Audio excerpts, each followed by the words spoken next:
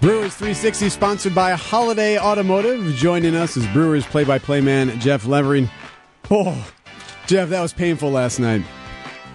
Yeah, the 10th inning was not great. I mean, everything was great up until the 10th inning, and then just kind of a bunch of paper cuts. Right. Thankfully, it was just 10 innings and not 11. So you know what? It all worked out, I suppose. You know what it reminded me of? It reminded me of like when my kids play baseball and the coach says, "Don't swing until they throw a strike." And then the kid on the mound is just struggling, and everyone's just dying as no one is swinging and just throwing balls.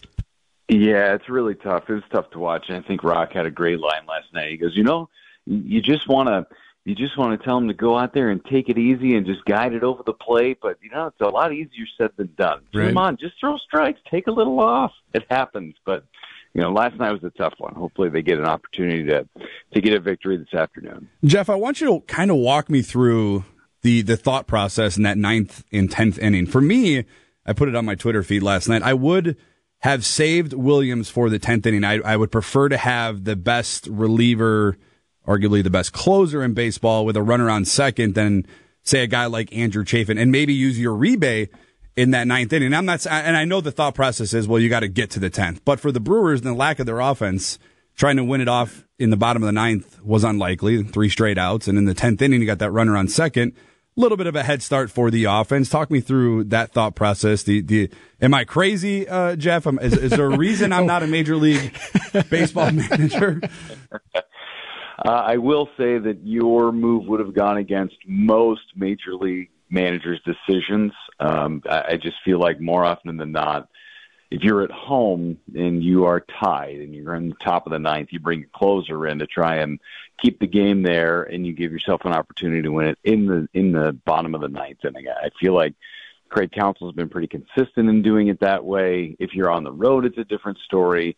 If you're tied, we saw the Reds come into town and do that, and the Brewers ended up beating Alexis Diaz. But if you're at home, kind of the percentages say bring your closer in at that time so that you can try and win it in the bottom of the 9th inning, and you don't have that runner starting at second base.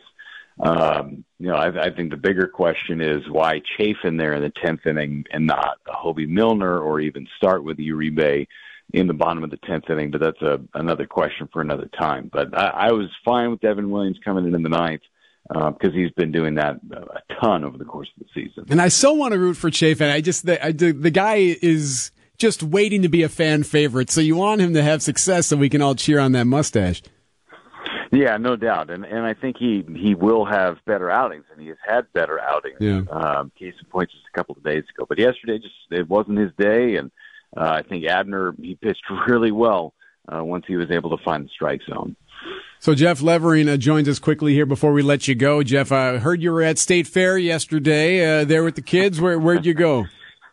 We did a little bit of everything. We rode the rides. My son did his first upside-down ride experience of his life, so I was there sitting next to him for that. We did some food. I'm pretty sure I burned the roof of my mouth on a fried pickle. So, no, it was great. It was a great time at the fair.